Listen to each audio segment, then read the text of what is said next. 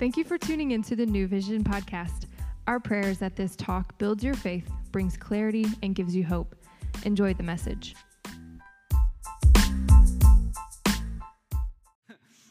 Oh man, I really do enjoy going to the movies. Like movies are a fun thing for me, which is difficult at times because when Mel and I were first married and dating and stuff, like I liked doing that, and she didn't tell me she didn't like doing that. She just wanted to hang out, and so like that was important.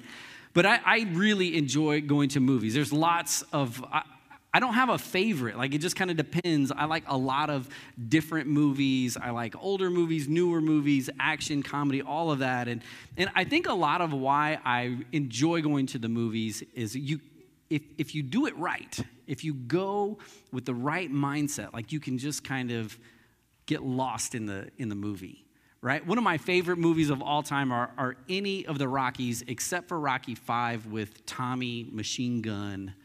That was horrible. All of the other Rockies are gold, like all of them. And I love watching these movies, and I will watch them again if they pop up. Like, I'll spend time watching them. My favorite one might be Rocky III, because think about this. If you've seen it, if you've seen Creed II, you've really seen portions of Rocky III and IV mixed together, just so that you know that. But Rocky III, man, you watch Rocky kind of evolve and deal with insecurities and fear and trying to find his passion to fight all over again, and not just to fight, but to fight and win. And so for me, like I'm in it. Or maybe you don't like the long drawn out ones. Maybe you're in it for like some good action. You enjoy seeing some Marvel movies. And do you remember in Spider-Man when it was Far From Home and he's over there and like there's this new guy on the scene and they're doing different stuff. And then there comes this moment in the movie when Spider-Man realizes Mysterio is not a good guy. He's a bad guy. Like this light bulb goes off and this revelation, and it changes all of the things that he had to do. And those are the things that really suck us in, whether it's happening throughout a whole movie or in trilogies where we're watching characters evolve and change and grow. And that's what really pulls us in, because we watch them get to these places. We see the conflict, we see their struggle, and they finally get to a point where they can overcome it. And I think, man, I wish my life was more like a movie.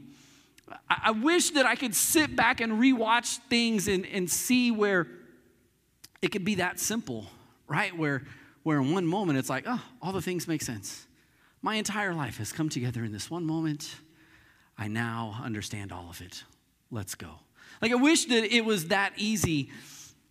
Like, there was just one thing. Like, you're only missing one thing. Like, if you get this one piece, this one bit of truth, like it changes everything for you. I mean, could it be that easy? Or are we maybe making things a little bit more difficult than what they could be?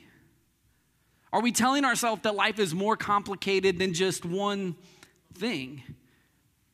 That one prayer, one decision, one choice, one relationship, one job, like one thing can change all of it, but we've convinced ourselves that life doesn't allow it to be like that.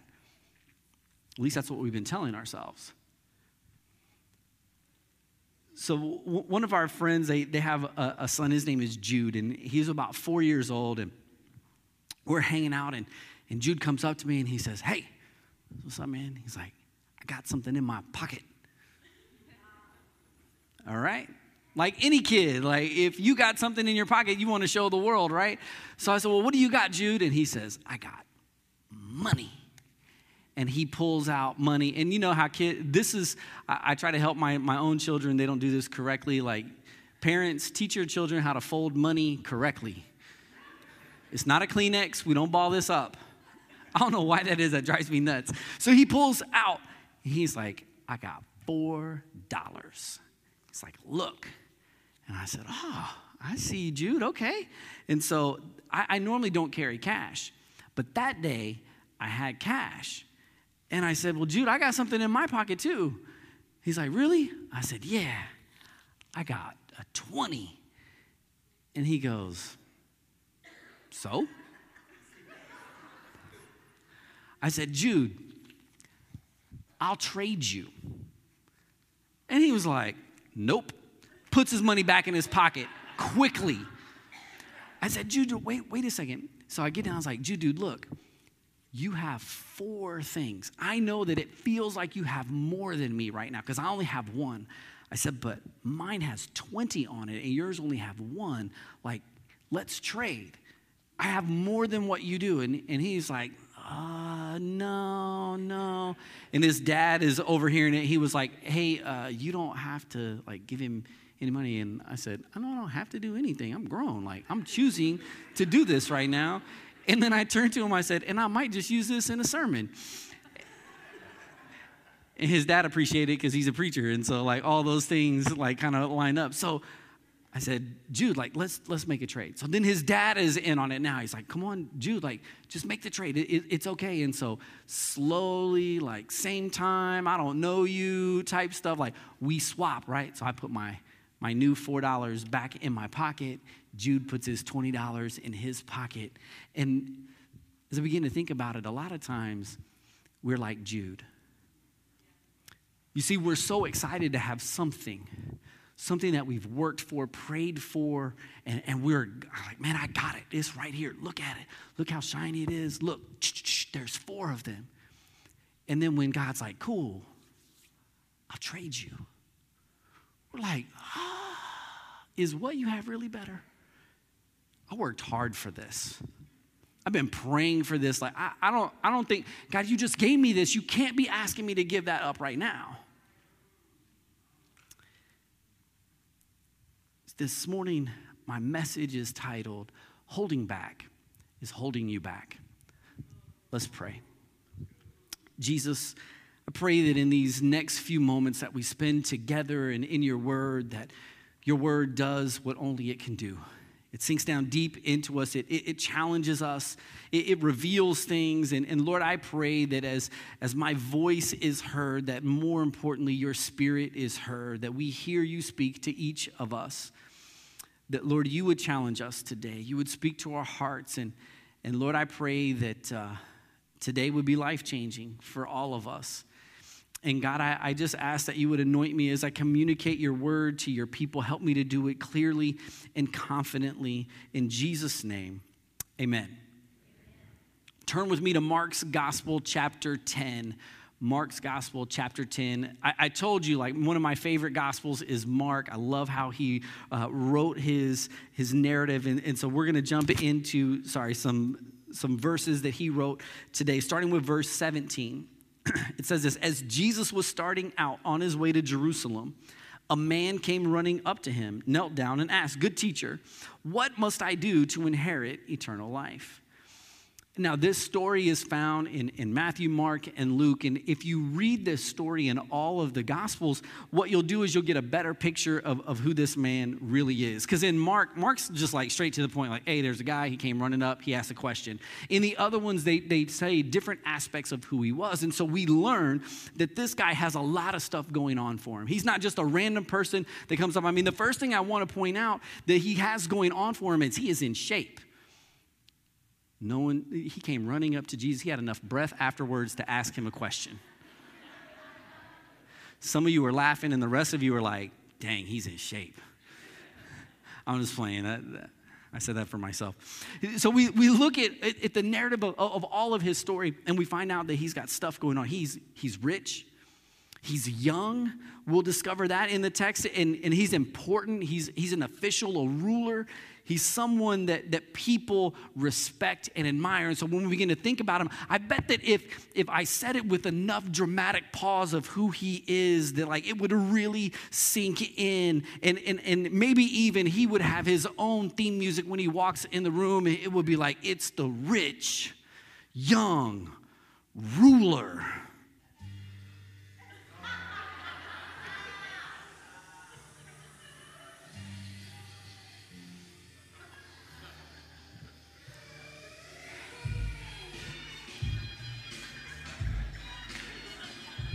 All the wrestling fans are like, yes.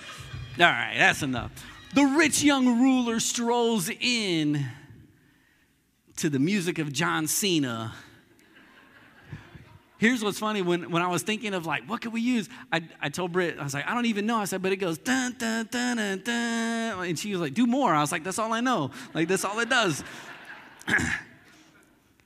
But I feel like that's who he was. Like, he would come in and he would have a strut. And maybe today you're like, I don't get it. But if you begin to think through your own world and the people that are important in history, and maybe when you were younger, like, who were the rich, young, important people? Like today, our kids would probably look at the Kardashians and they would say, oh, they are rich, young, and important. Those of us that enjoy the royal family, we'd be like, oh, yeah, the princes. Like, oh, look at all of these young guys. Oh, yep, that's them. For some of us, we would look at Elon Musk and we would think, oh, rich, young, important. All the people on Shark Tank, at one point, they were rich, young, and important. And if you watch YouTube, you know who Mr. Beast is. You know that he is rich, young, and important. When he shows up, you know some things are going to happen. But what's crazy is with all of the stuff that he has, all of the attachment to who he is, like there was something, everything that he had, there was still something outside of his reach, which leads us to the harsh reality that we don't have enough. In a lot of days, we act like if we would just have more, it would make us happy, it would satisfy us. You know, we hear stuff like, well, money can't buy me happiness. Money can't fix all your problems. And if you're like me, we look at the rich people saying that like, but let me try. I'm willing to give it a go if you are. Like, let's trade. Because I feel like if you're the rule, like I'll be the exception to the rule. Like it will work for me, right? So we think that. And so even when we don't have enough, we still pursue it. We pursue stuff and things and money. But if we can just stop for a moment and look at this story for what it is, here is a guy who has it all. And he's still searching. He's still looking for something more.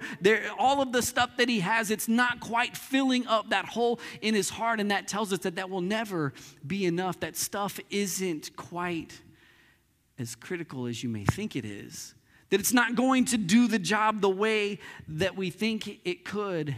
And here's the thing, like this isn't a message about stuff. Jesus isn't going to come in and say, hey, all of us are supposed to be poor. That's not what he's going to get at. Actually, it's not the stuff that's the problem. It's the position that the stuff has in our hearts that's the problem. And we'll see that that's how the story begins to unfold. Because if we have all of the things and we hold it with an open hand, then Jesus can help us to disperse it and put more in at any moment to do whatever it is that he wants to do. I mean, just think back to what he told to Abraham. He's like, dude, I'm going to pour out tons of blessing on you so that your pockets can get fat, and that's it. No, he did that. He said, I'm going to give you tons of blessing. I'm going to pour that into you so that you can be a blessing to the world. And some of us have adopted that mindset like, man, God, if you will just bless me, I want to be a blessing. I'll be blessed to be a blessing. I hear that a lot of times, and we want that. Here's what Jesus continues to tell him. Why do you call me good? Only God is truly good. Well, to answer your question, you know the commandments. You must not murder. You must not commit adultery. Don't steal. You must not testify falsely. You must not cheat anyone. Honor your father and mother. Teacher, the man replied, I've obeyed all these commandments since I was young. Common belief in Jesus' day was that salvation was something that you could earn. But this also brings us to our next part of this story. Not only do we not have enough stuff, like it's not going to work, we don't got this either. See, sometimes we feel like this young man, because he wanted Jesus to point out the specific things that he needed to check off his list in order to inherit eternal life. What do I got to do? Oh, 5 things. Hold on, Jesus, I'm taking notes. I'm going to write them down. Actually, look, Jesus, the boxes next to these have been checkmarked. I'm good, right? That's how he was presenting it to Jesus. Like, I got it all, right? I'm good. I get it, eternal life. That's it. I did all of the things. The problem is, what can I do is the wrong question. See, we can't do enough to outweigh the sin that we're carrying around. We don't got this. No matter how many good things you and I do, it will never make up for this sin. Doesn't matter if that sin is big, doesn't matter if that sin is small. Good deeds will never wipe out, cover up, outweigh the sin that is in our worlds. If I had a cake and I baked it too long and it was burned, I was like, dang, this is a burned cake. You know what? I bet if I put a ton of icing on it, no one will ever know. Whoosh, throw some icing on that cake, hand it out to everyone and not say a thing. And if anyone says anything, man, this tastes a little like you don't know how to cook. I'm like, come here, get some more icing. Let me put some more icing on it. It doesn't matter how much icing I put on that burnt cake, it's still a burnt cake. It doesn't matter how much good stuff you do with all of the things that you have at your disposal. It does not eliminate the sin that is in your heart. We don't got this. You see, in the middle of this question that he asked, it's almost like while he was running up to ask Jesus, his ears were shut off because Jesus had actually talked about the kingdom right before this happened. Kids were coming and they were talking and Jesus was like, hey, don't stop the kids from coming because you need to receive the kingdom just like this. And in that one statement, Jesus lets us know that this is not about earning the kingdom, but receiving the kingdom. It's not about what you can do to get your way into it. It's about what's been done for you. So I want to encourage you this morning, stop trying to do what's already been done. We can get so caught up in all that we're doing for God that we feel like we are earning our spot in right standing with Him. We feel like, you know what, all the stuff that I've got going on, I'll say like, hey, Jesus, look at all the good things that I'm doing today. Look, I prayed this morning. Did you check? All right, look, I'm at church. This is my second time this month. I'm consistent. Hey, you know what? I may even grace a team this month and join up. Watch me volunteer and give my time to. I started tithing. Jesus, look at all the good things that I'm doing. I prayed. Look, I read your Bible today. All of these things are good, right? It gets me in good. It gets me closer to you, right? Nope. See, we begin to amass all of these things that are good, and we feel like, Jesus, look at these boxes. I'm 5 for 5. Doesn't that get me in? He's like, no. You were already in. I took care of that already. I want a hand in salvation. And Jesus is like, your hand is not big enough to contribute to the task that it took to take care of the sin that you had. I got this. Stop trying to do what's already been done. You see, we look and we're like, but look, we did all these things. But being satisfied with ourselves leaves little room for God. And Jesus is more interested in checking hearts than boxes. Watch this. Looking at the man, Jesus felt genuine love for him. There's still one thing you haven't done. Go and sell your possessions. Give the money to the poor, and you will have treasure in heaven. Then come follow me. And at this, the man's face fell. He went away sad, for he had many possessions. This young man was looking for one thing to check off of his list that gets him in the door, that gets him eternal life. That if he had 9 out of 10, he was looking for the 10th thing so that he could walk through the doors. He could say that he was arrived, only to find out that there was one thing that he was hiding. I think Jesus, I love this story because we see some stuff. I think Jesus gave him a softball here to hit out of the park. I think when he gave him those 5 things, look back at the list that Jesus gave. Don't murder, don't commit adultery, don't steal. Like, oh, I'm not a murderer. I'm good with my wife. He didn't give him difficult ones. He gave him easier ones, right? And maybe, I don't know why Jesus did this, but here's what I think. I think he gave him these to really gauge where his heart was. So that he could look at Jesus and respond one of 2 ways, like, all right, you know what? I feel like I got those covered, but those seem pretty easy, Jesus. Like, what else is there? I feel like there's more. Or he would just come to the realization that even though those felt like an easy home run for him, he'd be like, as much as I want to get those done, Jesus, I can't. I'm not good enough. I'm struggling here. Maybe Jesus was setting him up for an opportunity to grab a hold of it or ask something deeper to admit where he was, but he missed it. And I love Jesus' response. Because I'm the rich young man every now and then. Jesus didn't get angry. He didn't walk away from him. He didn't roll his eyes and say, well, you should know. What's it say? It says he looked at him genuinely with love. And we talk about this. But I think that there's something in it. When we notice this in Scripture, that there is something about the way that Jesus is connecting and looking at people with these eyes full of love and compassion, that even in the moments of their failure, he's loving them enough to continue the conversation. He's loving him enough to say, hey, come on, I know you swung and missed right here, but look this way. Watch this. And that's why the Jesus that I picture will always be the Jesus from The Chosen. They don't even pay me to say that. But I love the way that we see him interact with people, and I believe that he is, I don't know, man, he's got it down. But that's how Jesus looks at this man and draws him in. He says, man, you missed it. You're holding back from me. Because Jesus loves each of us enough to point out our one thing.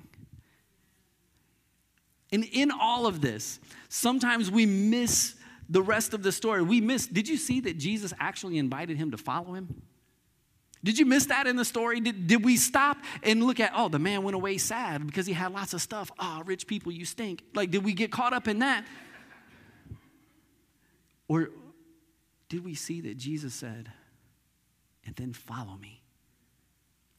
Do you realize that at that moment, Scripture could have changed. Narrative could have changed. We would not only know his title, but we should know his name. We should know more about who he was. There shouldn't have been 12 disciples that we read about in Scripture. There should have been 13. We should have read a little bit further and discovered the things that he saw, the words that he said, the stuff that was spoken to him, how he took it all in, the stuff that he did in Jesus' name, but we didn't. Do you know that he's the only person in Scripture to receive this follow me invitation of Jesus and turn him down? That should tell you how tightly he was holding on to his one thing. And I'm looking at it like, Jesus, get him. Like, there's got to be more than one thing, right? This guy just denied following you. He walked away. He was sad. He came and asked. You didn't ask him. He asked, like, how do I get better? How do I do more? And then you showed him, and he was like, man, get him. Show more. Jesus could have unloaded on him, but all he pointed out was one thing. The one thing that kept him from following Jesus with all of his heart, which leads me to ask this question. What is your one thing? What's your one thing? I know what mine is. Because God's been dealing with me all week as I've been unpacking this story and this scripture. Pastor, I'm good. I understand. We talk a good game and we tell God, like, I give you everything. God, you've got it all. We say these big, ginormous, generic words, and Jesus is like, yeah, I get that you're giving me everything. I want that one thing. You see, we try to keep it generic, and Jesus always gets specific. And we hope that if we deflect, he'll stop with the inspection, like, go away, I'm good, you've got it all, right? No. He puts his finger right on the spot in our heart, in our lives, where we are being dishonest with ourselves, where we are being dishonest with him. It's like what I've done with my kids sometimes. I don't know what it is about the last snack that you really have thought about eating all day, or that last piece of gum in your package of gum. I don't know what it is that turns those into valuable items. That when your children come and ask you for the last piece of gum, what gum? There's no more gum. Because in your mind, you're already chewing it, even though it's still in the package. I'm not the only one that does that. Some of you get away from lying because you just wait till your kids go to sleep and then you eat the snack that you told them wasn't available. You just wait for them to be asleep so you can have it all to yourself. What's your one thing? I know this is uncomfortable. It's uncomfortable for all of us, but it's necessary. If following Jesus is the goal, then what we are holding on to and holding back is holding us back. God, I ask even more that you would speak to us. What is our one thing? This man didn't ask what his one thing was. Jesus loved him enough to point it out. God loved us enough in this moment to speak to us and point at what we've been holding back. You see, it's difficult to receive from God when we're holding on to what we have with a clenched fist. And he's asking for us to maybe just open our fist, because maybe what we've grabbed a hold of and say is most important is actually not as important. Or maybe the grip that we think is not actually the grip that we have, because this guy probably thought that he was holding on to his stuff, but we come to find out that it's really holding on to him. That he doesn't just own things, that now these things own him. What's the one thing that you're holding on to that is or could be an idol in your world? The one thing that will keep you from giving Jesus everything that you have. What's the one thing that you've been sacrificing for? Sacrificing time with your family. You've been sacrificing money. You've been sacrificing here and there, your presence, your time, your energy. You've been sacrificing for this one thing. What is it that Jesus would point at? It could be something secret that no one knows about it. It could be something that everyone knows, that you're living for this thing. It's the most important thing. And here's the thing, you think that you're in control of it, but it's actually now controlling you. Jesus is asking for that this morning. What's your one thing? Are you holding out and holding back because you're really not convinced yet if God is good? And you're just thinking like, all right, I'm gonna hold it back here because maybe if God isn't good and I give him this, then I've got nothing. At least if I hold on to it, if God goes back on who he says he is and who I'm hearing that he is, like if he's not really good, at least I've got this. Jesus looked around, verse 23, and said to his disciples, how hard is it for the rich to enter the kingdom of God? And this amazed them. Jesus said again, dear children, it is hard to enter the kingdom of God. In fact, it's easier for a camel to go through the eye of a needle than a rich person to enter the kingdom of God. Jesus was being literal here. He wasn't saying like, hey, there's a gate over there and it's more difficult. He wasn't saying that. He was saying literally a camel through the eye of a needle is easier than for a rich person to enter into the kingdom of God. And the disciples were blown away. They were astounded. Who can be saved? And they said that because in Jesus' day, if you were a wealthy person, that was a sign of the Lord's favor on your life. And so this was mind-blowing to the disciples because they're like, we thought they were in. If they're not in, what's going on? And Jesus says, he looked at them intently and said, humanly speaking, it's impossible, but not with God. Everything is possible with God. And then Peter shows up to the party. He began to speak up. And some of us, this would be us. Jesus, we gave everything up to follow you. Yes, Jesus replied, and I assure you that everyone who has given up house and brothers, sisters, mother, father, or children, or property for my sake and for the good news will receive now in return 100 times as many houses, brothers, sisters, mothers, children, and property, along with persecution. And in the world to come, that person will have eternal life. But many who are greatest now will be the least important then, and those who seem least important now will be the greatest then. I love Peter. Peter says what a lot of people are thinking, like, what about us? Like, that guy walked away, but we didn't. We're here. We gave it all up. What's in it for us? And I love Jesus. Because he says a lot of stuff, and he was just like, look, man, it's not the stuff. I got you covered. Just keep walking with me. I got you covered now. I got you covered later. You are walking in life that starts now and lasts forever. You will be good. I will be your provider. He's telling them, like, don't sweat the stuff. It's not really about the stuff. That just happened to be this guy's one thing. What's your one thing? Are you afraid to give up your one thing because you're afraid that you're going to miss out on something else? Well, the truth is we could be missing out.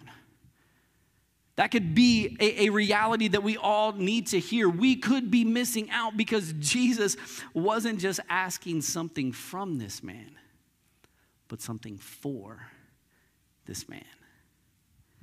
If you will give up all of this stuff and follow me, I have an invitation to give you to life like you've never known. It is the one thing that you've been missing. You came up and asked me, how do I get eternal life? And I'm giving you the keys to eternal life right now. You could be missing out on the life that you say you want the most. The things that you want. We are convinced that money fixes things sometimes. We're convinced that if we have enough respect and status that will take care of things. Some of us, our one thing is sin because it feels so good that right now we can't walk away from it. But Jesus is just saying, if you will let go for just a moment and follow me, I'll show you a life that you tell me you want. You want a life of significance and importance. You want to make a difference. You want your life to matter most. Well, if that's really what you want, stop missing out on that and come and follow me.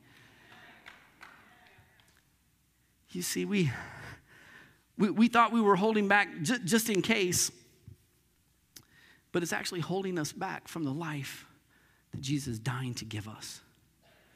A life that he's inviting us into, a life that is all about following. His offer still stands.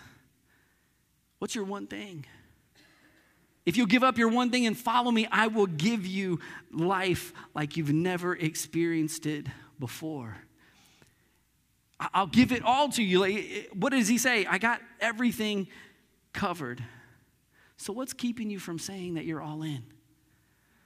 That I'll go, I'll be, I'll do, I'll give, I'll be whatever you need me to do. Because when you say you're in, when you give up everything, it will change your life. It will be the one thing that you said was most important, that you've been missing all along. It now is at your fingertips, but it doesn't make sense. You're telling me I got to let go of something over here for something over here that I'm really not sure about. I know it doesn't make any sense, but could it possibly be that we've been thinking about possibility from the wrong perspective?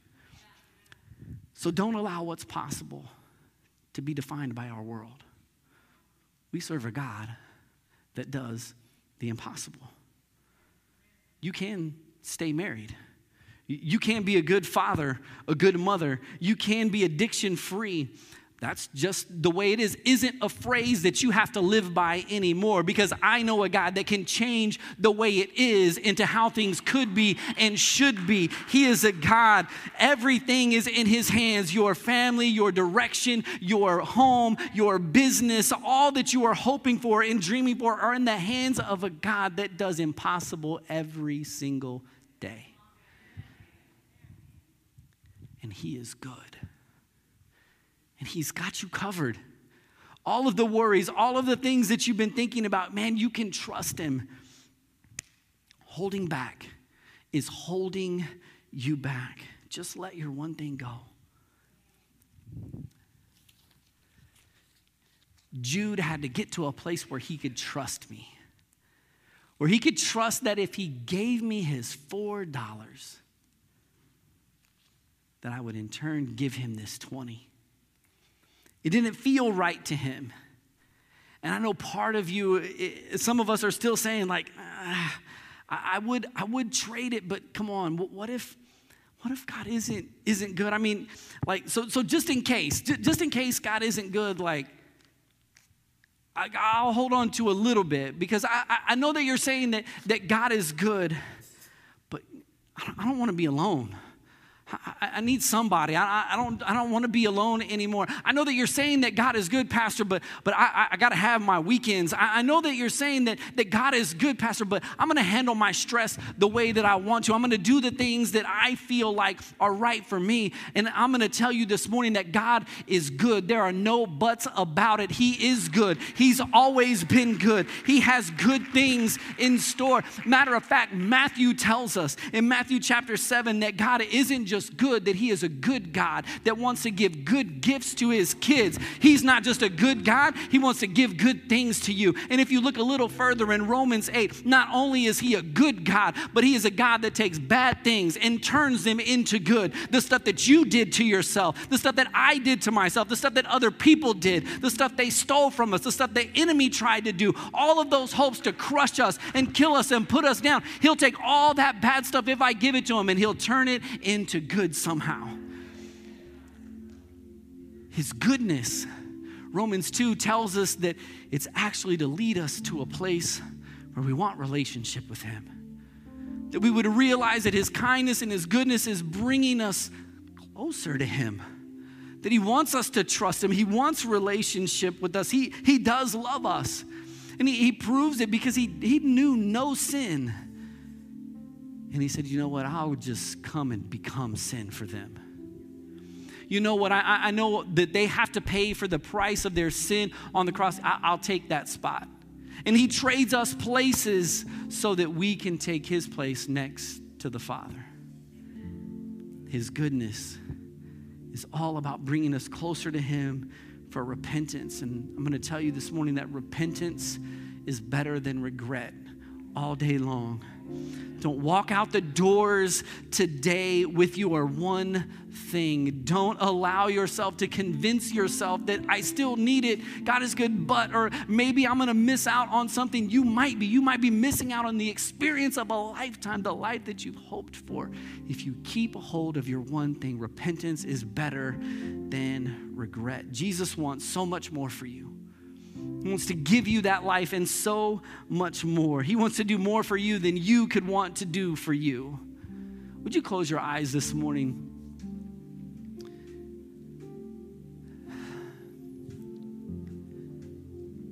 Maybe this morning you're here and you say, Pastor Kevin, I really feel like what you're saying is ringing true for me because I've been trying to do all these things on my own and it's not been working. I've been better for a little bit, but I'm not who I want to be. And today you're telling me that God is good and he wants relationship with me, and I need that. I need that relationship. Give him my heart this morning. Say, that's me, Pastor. I need to give Jesus my heart. I need a relationship with him. Just raise your hand and make eye contact with me. Is there anybody here that says, Pastor Kevin, man, that's me. I need to restore my heart to Jesus today. I see that hand. Is there anybody else that says, Pastor Kevin, man, I need that. I need to accept Jesus again or for the first time. Would you stand with me? Is everybody in the building? See, maybe you don't need to commit your life to Jesus because you've done that. You told him, you invited him in, you've been following him. But this morning he's been whispering about that one thing. About the one thing that you've been holding back from him like this, and he's just asking for it this morning. He's asking you to trade it for the life that he designed for you, the life that he created just for you. So I'm going to ask you to take a step of faith this morning. That if that's you, if all of this has just been like, oh my gosh, I wish I would have stayed in bed this morning. You hear the Spirit, you hear God saying that it's you. Give me, it's that. This morning, I'm just going to invite you to come meet me here at the altar. While the worship team is playing, before they start praying, none of that really matters. It just matters what you do with your one thing. Because Jesus is asking you for it. Will you stay where you are? Or will you say, you know what, I'm willing to move from where I am towards whatever it is that God has for me. So will you come? Has God been speaking to you? What is your one thing? I'm going to join whoever comes right down here and pray, because God spoke to me about my one thing, and I want to make sure I leave it here today and make the exchange. I don't want to walk out of here with regret. So what's your one thing? What have you been holding back from God? As they start singing, go ahead and make your way. Sean stepped out. He took a big step right now. Use that to build your own confidence, to make your way towards what God is saying to you. What is your one thing? What is keeping you from giving him everything?